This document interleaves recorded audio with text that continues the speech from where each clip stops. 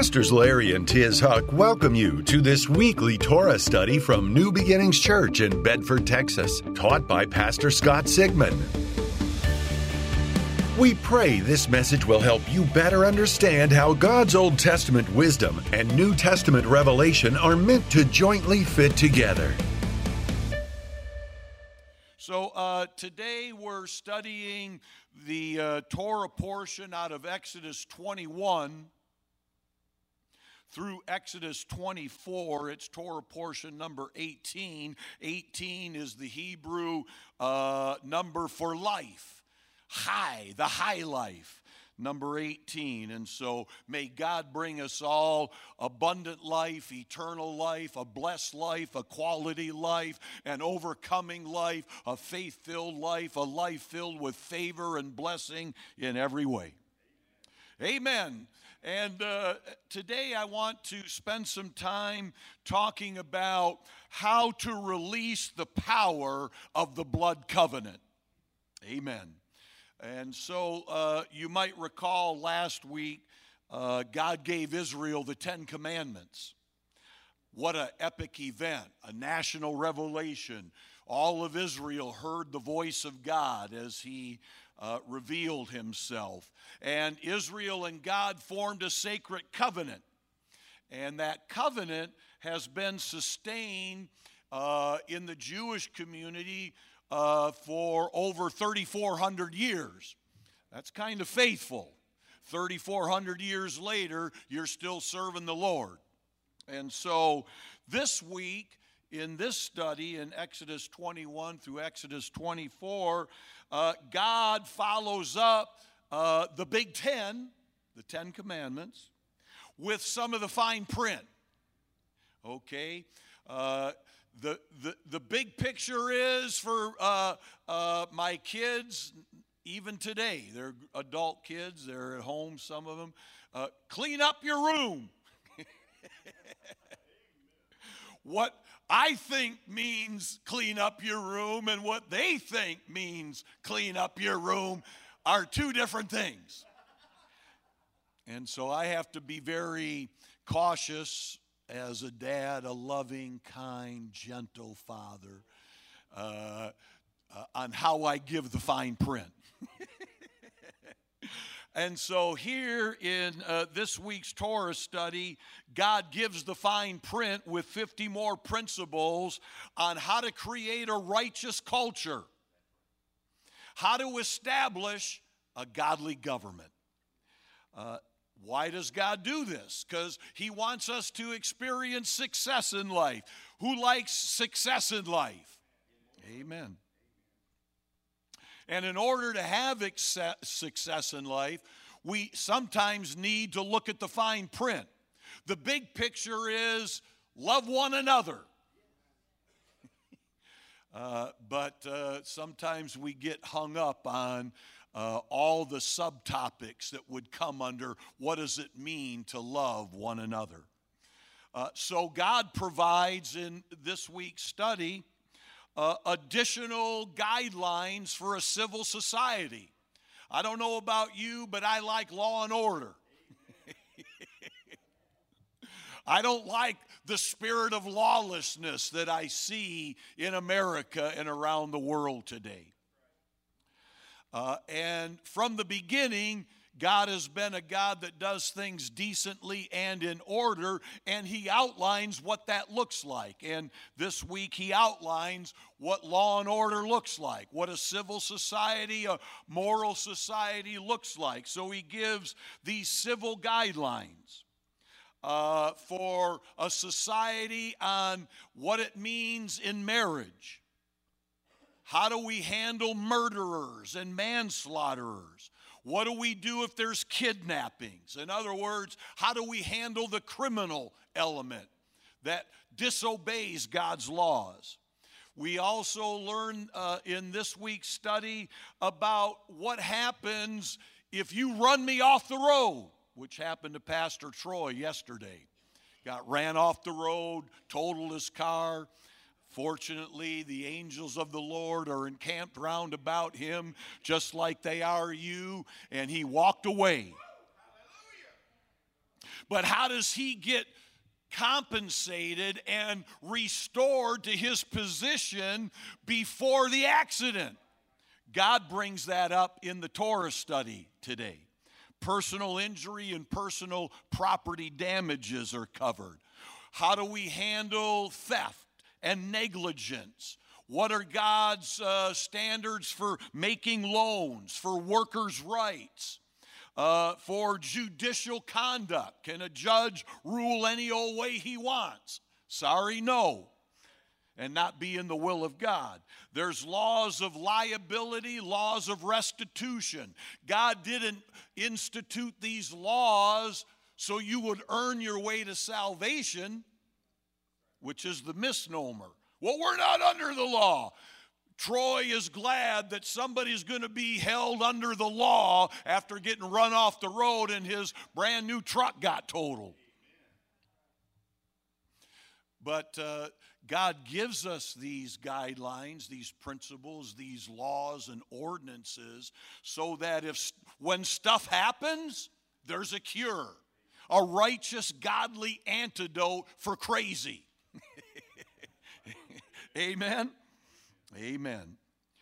And in big picture talk, each of these and all 613 commandments God gives in the Torah help us to understand and form a godly value system. America, the world, needs a biblical, godly, moral value system. And right now, with the spirit of Antichrist, the spirit of lawlessness just infecting our world, it's like a cancer eating away. And what's the antidote? God's Word is the antidote. And what's fascinating, up until now, nations of the world had rejected any concepts of justice, fairness, equality. There were tyrants. There's even tyrants today that are like Pharaoh. They're like Nimrod. And they disregard basic God-given and basic human rights. Right? They divide their societies. You can see that's what's kind of going on with America. We're trying to divide and conquer. And we're trying to, it's not Republican and Democrat so much anymore. It's the haves and the have-nots. That's what we're still trying to make it political, and there's an element to that. But really, the devil's plan is to negate God's laws and create the haves, who are the secular elites who disregard, ignore, and neglect God's laws, and then the rest of us who are the have-nots. And it's a new kind of slavery. Okay? And here's the message to Christians. For whatever reasons, there's lots of them, Christians are incorrectly taught that God's commandments, God's laws in the Old Testament are some kind of albatross that he gave to Israel to hang it around their neck and put them in bondage and legalism. Wrong, wrong, wrong, wrong, wrong. Couldn't be further from the truth. God's word leads to a blessed life. All scripture is inspired by the Lord. From Genesis to Revelation, the principles, the values, the belief system is what we're all aspiring to. That's the journey. We don't get it all at the altar call. It's a journey of learning the wisdom and ways of God. And as we do that, it just leads to more eternal life, more abundant life. Amen? So today, Israel is still at Mount Sinai, and they respond to God's offer of a covenant relationship. They respond with a covenant commitment. It's that commitment that they've been living under, that covenant, for the past 3,500 years. And so there's something to be learned here. Go with me to Exodus 24, verse 1. It's an amazing section of Scripture. And as I was reading this the other day, I realized this is what we needed to focus in on today. Exodus 24, 1. Then the Lord said to Moses, "Come up to the Lord, you and Aaron and Nadab and Abihu and the 70 elders of Israel. You are to worship at a distance. But Moses alone is to approach the Lord. The others must not come near. And the people may not come up with him." And when Moses went up and told the people all the Lord's words and laws, they responded with one voice. "Everything the Lord has said, we will do." Remember Mary speaking to Jesus at the wedding at Canaan? Whatever he tells you to do, do it. Same concept. Verse 4, Moses then wrote down everything the Lord had said. He got up early the next morning and built an altar at the foot of the mountain and set up 12 stone pillars representing the 12 tribes. Then he sent young Israelite men, and they offered burnt offerings and sacrificed young bulls as fellowship offerings to the Lord.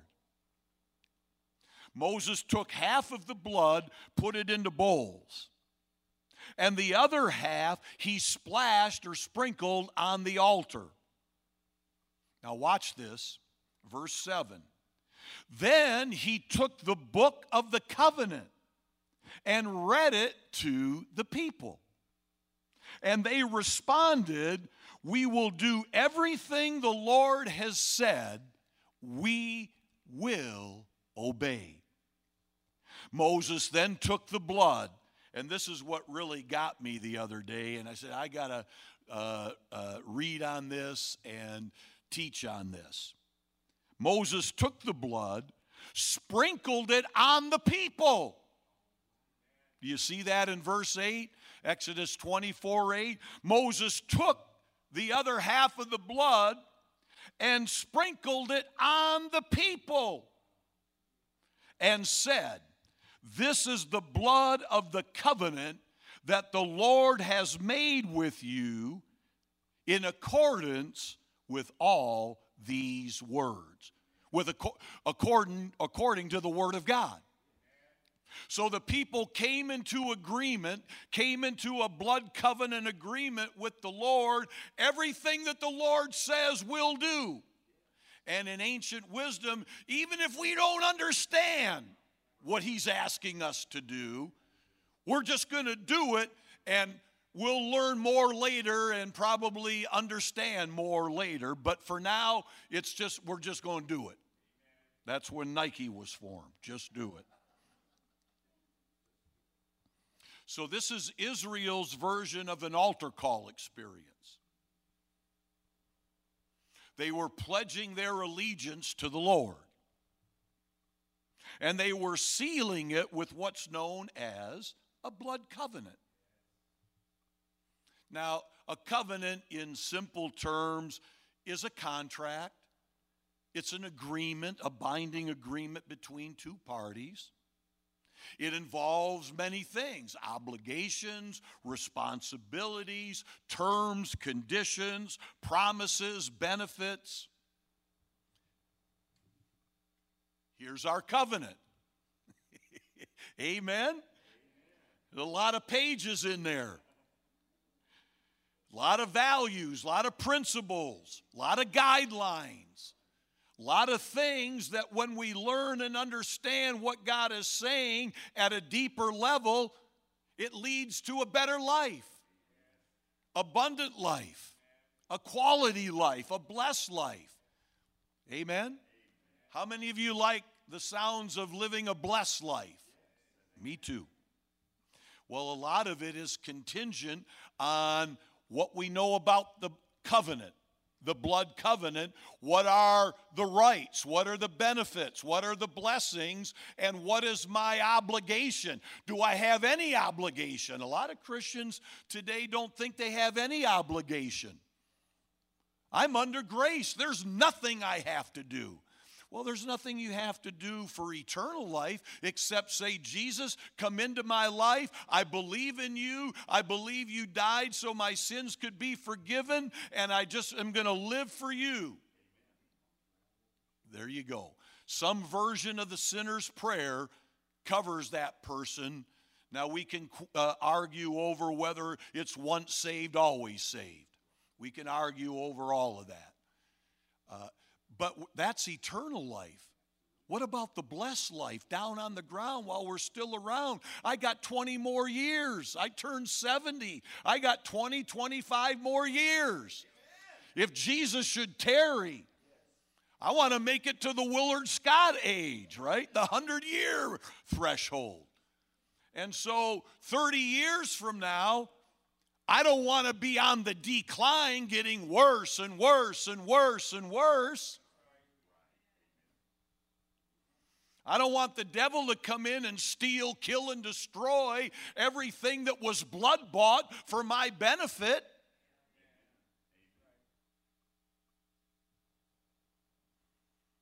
So there are some things that need to be considered, that need to be done. When it's all said and done in Christianity, there's a lot more said than done. They're really two sides of the same coin. There is the saying, we'll get to that, and then there's the doing. I'll show you my faith by my works. Was James right? Or is that the part we cut out of the Bible because we don't believe in works? So, especially in ancient times, I mean, we obviously don't do that nowadays in America, but in ancient times, biblical times, covenants were signed, sealed, and delivered in the blood. And the blood symbolizes a level of sacrifice, especially for the one giving the blood. Right? It symbolizes a level of seriousness. Now, we as believers sometimes lose sight of the seriousness of the commitment we've made. And it's not until we watch a movie like The Passion of the Christ and we see on the big screen what Jesus went through to establish a blood covenant with the Gentiles and with all mankind. And it shows a level of commitment. And right now, boy, you start talking about commitment to church folk nowadays, and it's like, you know, they hold up their cross like you're some sort of vampire. Where's the wolf bang? Where's the garlic? Back off. But the blood covenant is a solemn agreement. And a person just can't flippantly dismiss what I want to do and what I don't want to do. Yes, Lord, no, Lord. Yes, Lord, no, Lord. You're a military Christian. You're left, you're right, you're all over the map.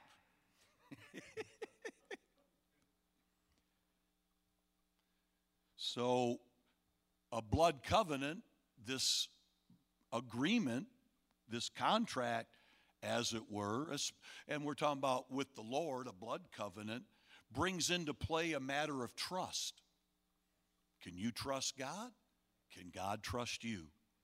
A matter of integrity, a matter of honesty, a matter of faithfulness comes into play. And so in our own individual lives, part of the Christian journey is learning how to walk in integrity, how to carry a sense of responsibility, how to live faithfully, and on and on and on. It's been like this since the beginning, all the way back to the garden, right? All the way back to Genesis, we see that God is a covenant-making and covenant-keeping God. Hallelujah. He's faithful, even if we're not faithful. And if we discover in ourselves by the Word, by the Spirit, that we haven't been faithful, Father, forgive me. I didn't know what I was doing. Or, Father, forgive me. I know what I was doing, and I need you to change my will so that I stop doing what I know I shouldn't be doing. And some of that might take 500 times. Lather, rinse, repeat. Lather, rinse, repeat.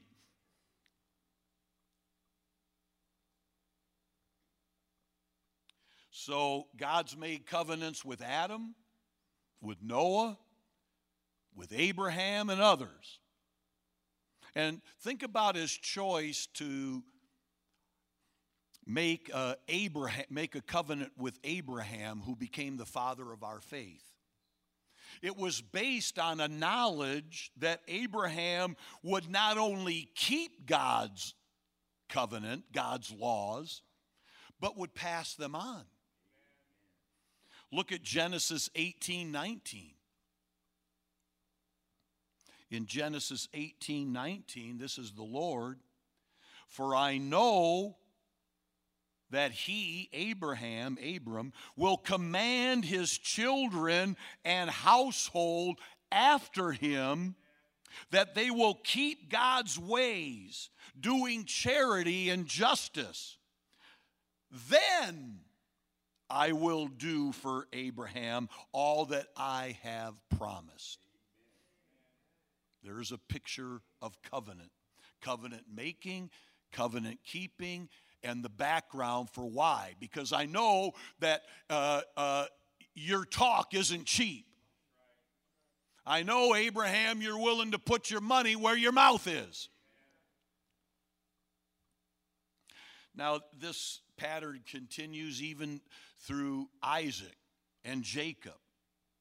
And when Isaac needed encouragement and instruction from the Lord, God came to him and reminded him of the promises he made to Abraham and why they would be kept now, not only with Isaac, but with Jacob and his descendants. Look at Genesis 26. In Genesis 26:5.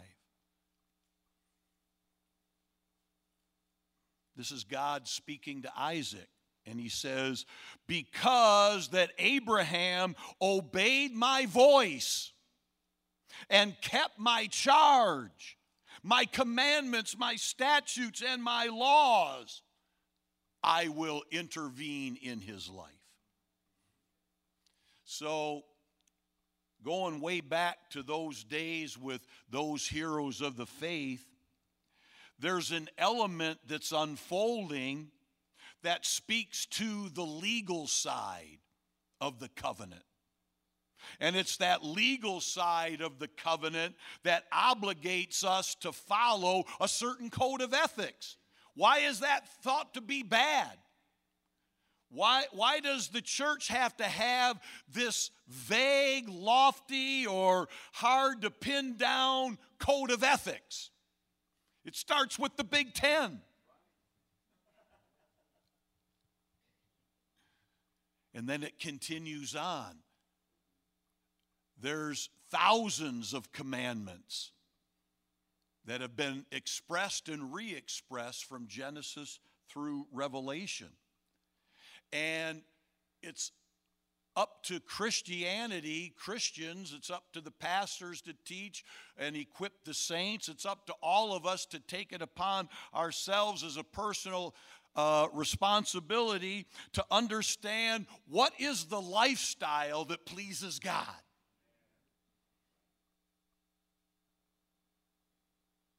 Jesus said in Luke 6:46, "Why do you call me Lord and not do what I tell you?"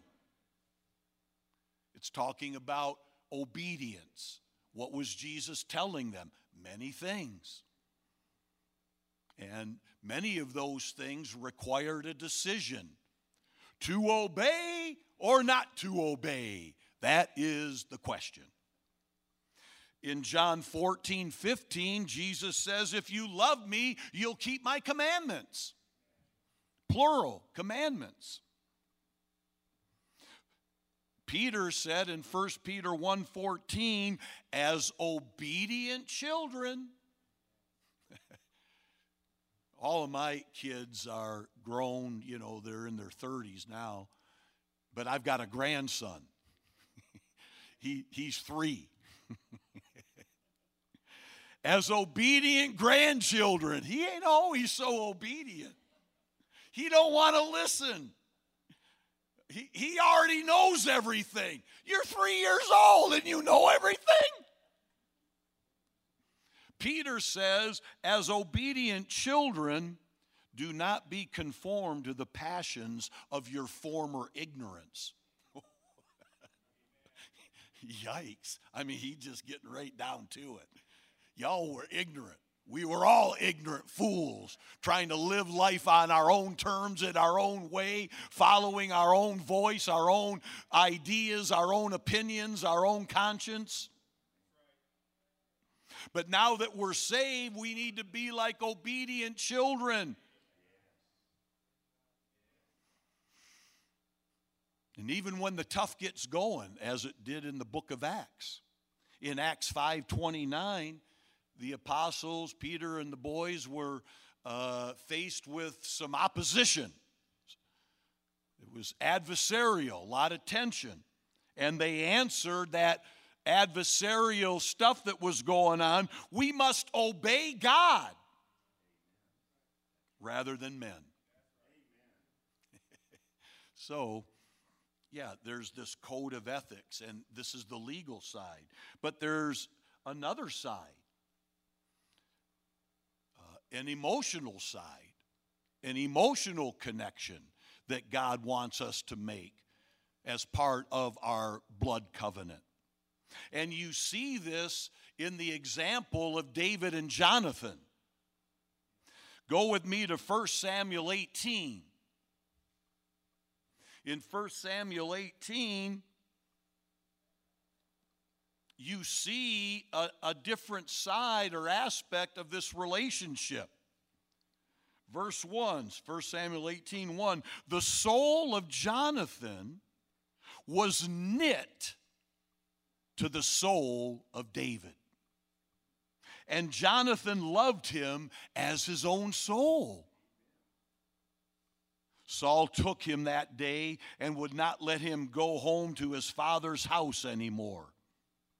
Then Jonathan and David cut a covenant because he loved him as his own soul. And Jonathan took off the robe that was on him, gave it to David, and with his armor, even to his sword, his bow, and his belt, he gave what he had to David. And so what are we pointing out here is that David and Jonathan cut a blood covenant that was different than just a legal binding obligation. Their souls were knitted together. They were emotionally joined together. They became covenant friends. They loved each other as much or more as they loved themselves. They were soul partners, soulmates, as it were. And this is God showing us what kind of relationship He wants with us. I just don't want you mechanically following my commandments and your heart isn't in it. I don't want you just coming to church because what would people think? And on and on and on. I want an emotional, heartfelt, loving commitment from you where you want to do more. You want to go further. Not because you have to, because I get to. How many of you love that you get to follow the Lord and love Him with all of your heart? This is what Jesus was talking about. in Matthew 22 and Mark 12 when they were asked him, what's the greatest of all commandments? And Jesus repeats the Shema. The Lord our God is one. And he said, you shall love Adonai, your God, with all your heart, with all your soul, with all your strength. I'm looking for more than just a mechanical, I went to church, put in my biblical time clock for 60 minutes. What more do you want? I want your whole life. Your life is not your own. You've been bought with a price. I've been bought with a price. The precious blood of Jesus. That's a solemn commitment. That's why altar calls have to be more than just, there's nothing else you have to do but just say this little prayer. Wrong, wrong, wrong. I want your heart. I want your total surrender. And moving forward, everything is God-centered, not me-centered. So from the beginning, God has been seeking with people this type of relationship. Do you have that kind of relationship? It's something we're always working on. Just like a marriage, it's not, you don't say I do and then everything's worked out. No, that's just the start of working it out.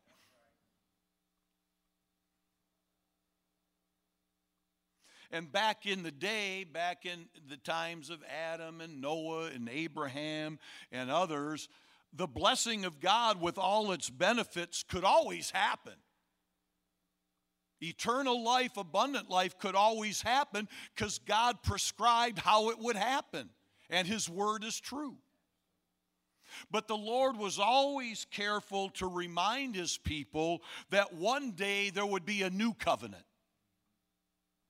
One day there's going to be an ultimate covenant where everything that we have been in agreement with up until now is going to be bundled into something even greater. It's not like it's old and we plow it into the landfill of history. It's all of that covenant promise, all of that covenant blessing is now rolled forward into even a grander covenant built on better blood.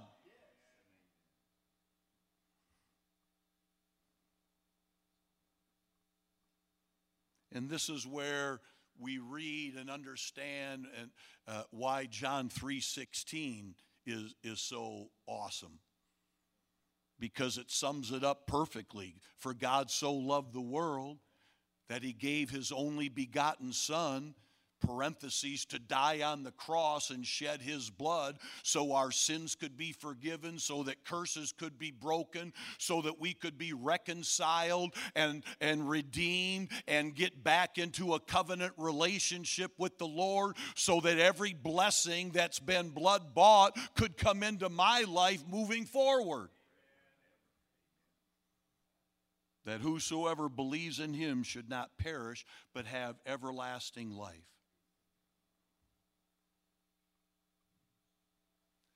In Pastor Larry's book, The 7 Places Jesus Shed His Blood, he gives you a comprehensive look at the power of the blood and the benefits of the blood covenant. And the blood, even before Jesus, but especially now with Jesus, brings eternal life. Could a Jew before Jesus have eternal life? Absolutely. Because God had a remedy even before. It was temporary, to be sure. And yet, moving forward, it was going to switch to something eternal. Because even though for now I'll allow the blood of bulls and goats, later on it's the blood of my Son that will speak an eternal salvation that you don't have to replicate at an altar once a year or how many ever times you need it. So His covenant now brings eternal life and abundant life. And in the 7 places, Jesus sheds his blood not only at Calvary, but in these different places. He sheds his blood in the Garden of Gethsemane. He sweat great drops of blood. The blood is redeeming our willpower. It's redeeming our desire to go out and do it our own way. Number 2, at the whipping post, by his stripes, we were healed. Past tense. It's a completed thing. Number 3, the crown of thorns placed on his head. That sweat from his brow changed into blood, we're told. And that's to break the curse of poverty and release us and redeem us into God's original plan of abundance and blessing.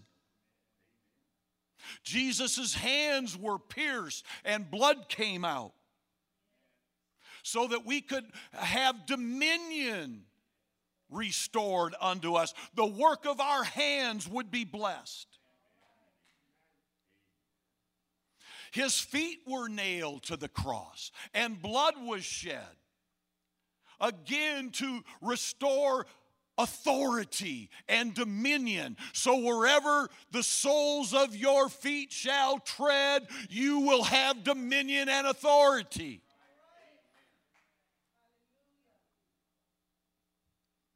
They thrust a spear into his side, and out came blood and water. And it shows us that Jesus died and shed his blood from a broken heart, a pierced heart, a broken heart, so that anyone that's suffering on the inside, that's been damaged by the devil, by life, by people, emotionally, in their heart, you don't have to walk around with a broken heart the rest of your life. There's redemption through the blood.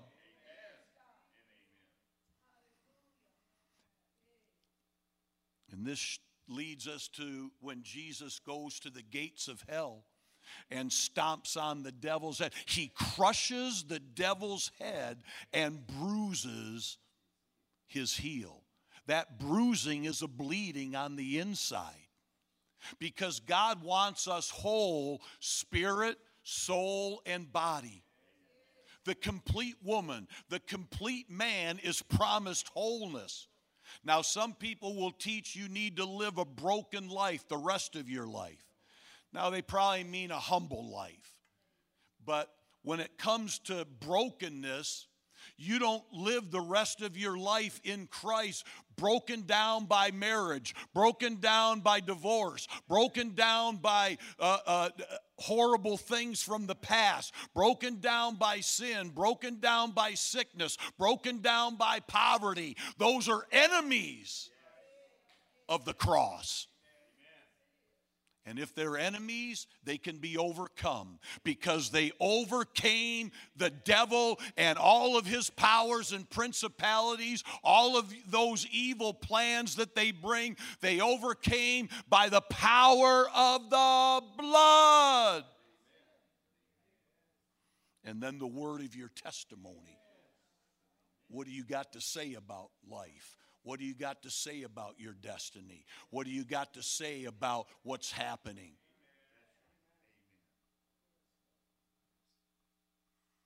So let's circle back around to the original scripture.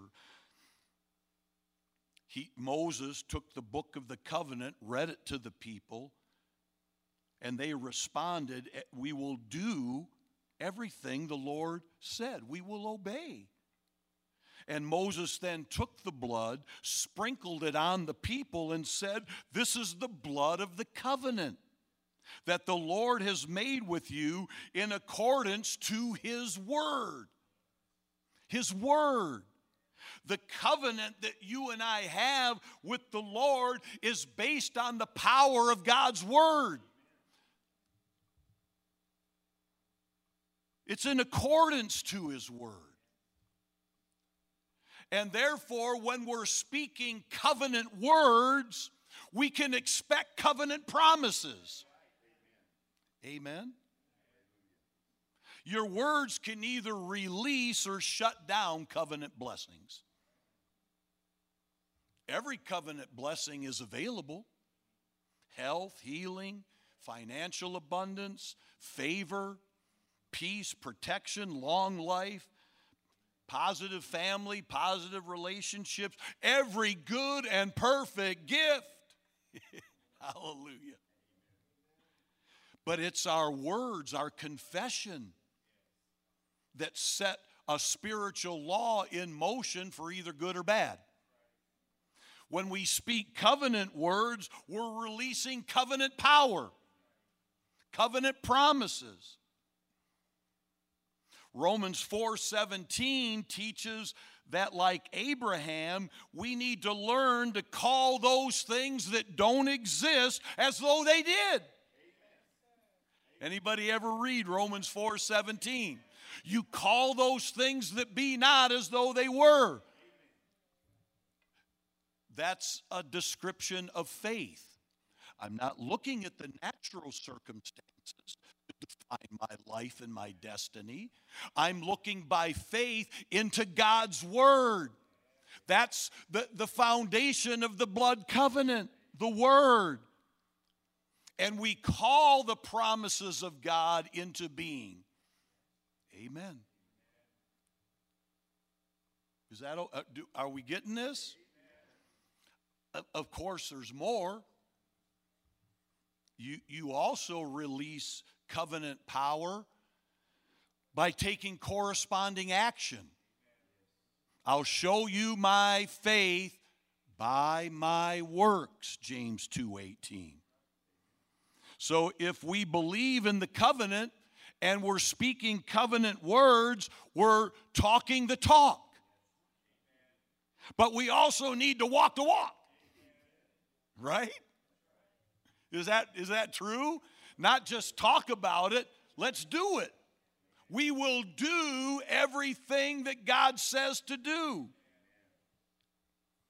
And that's true faith, right? True faith cannot but help to act on the Word of God. Whether it be sowing a seed towards your need, forgiving somebody who has offended you, repenting if you've missed the mark, following the leading of the Holy Spirit and blessing someone, encouraging someone, praying for someone, and so forth. Your actions and obedience are part of what releases covenant blessing, covenant promise. We can't just come to church for 60 minutes, sit on our rusty dusties, and then do nothing the rest of the week and think that God's going to pour out His blessing. People think that, though. When am I going to get my pink Cadillac? Finally, we have to continue to walk by faith. Faith in God's Word. We don't walk by our feelings. How are you feeling today? I'm deciding not to check. Because I'm feeling faith. How's that? I'm believing God today. But we don't walk dictated by natural circumstances. Our mindset, our attitude, our philosophy is to always have an optimistic outlook. All things are going to work together for my good. God favors me. God loves me. I'm blessed and highly favored wherever I go.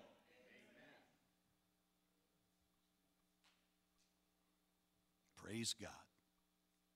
So, in conclusion, God's covenant, the blood covenant, is an expression of God's mercy and grace, His kindness and goodness, right? What did you bring to the table? Scott, what'd you bring to the table to make this good covenant happen? Nothing. Nothing, honey.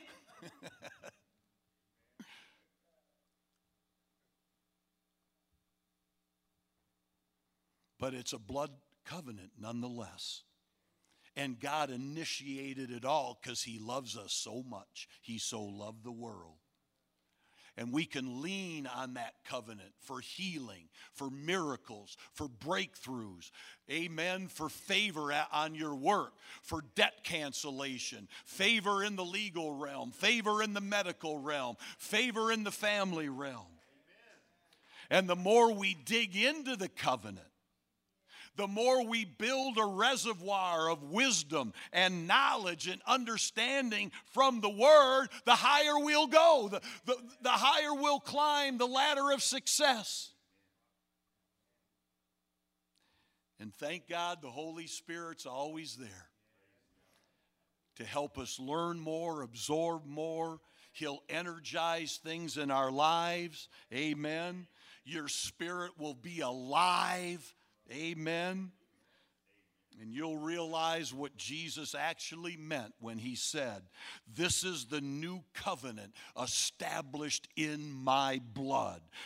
Once we get that down, what does that mean? We just touched on a bunch of it. Your life will never be the same again. Amen. Hallelujah. Well, if you receive that today, give the Lord a praise. Amen. Have a great day and a fun Super Bowl if you're into that. And we'll see you in church.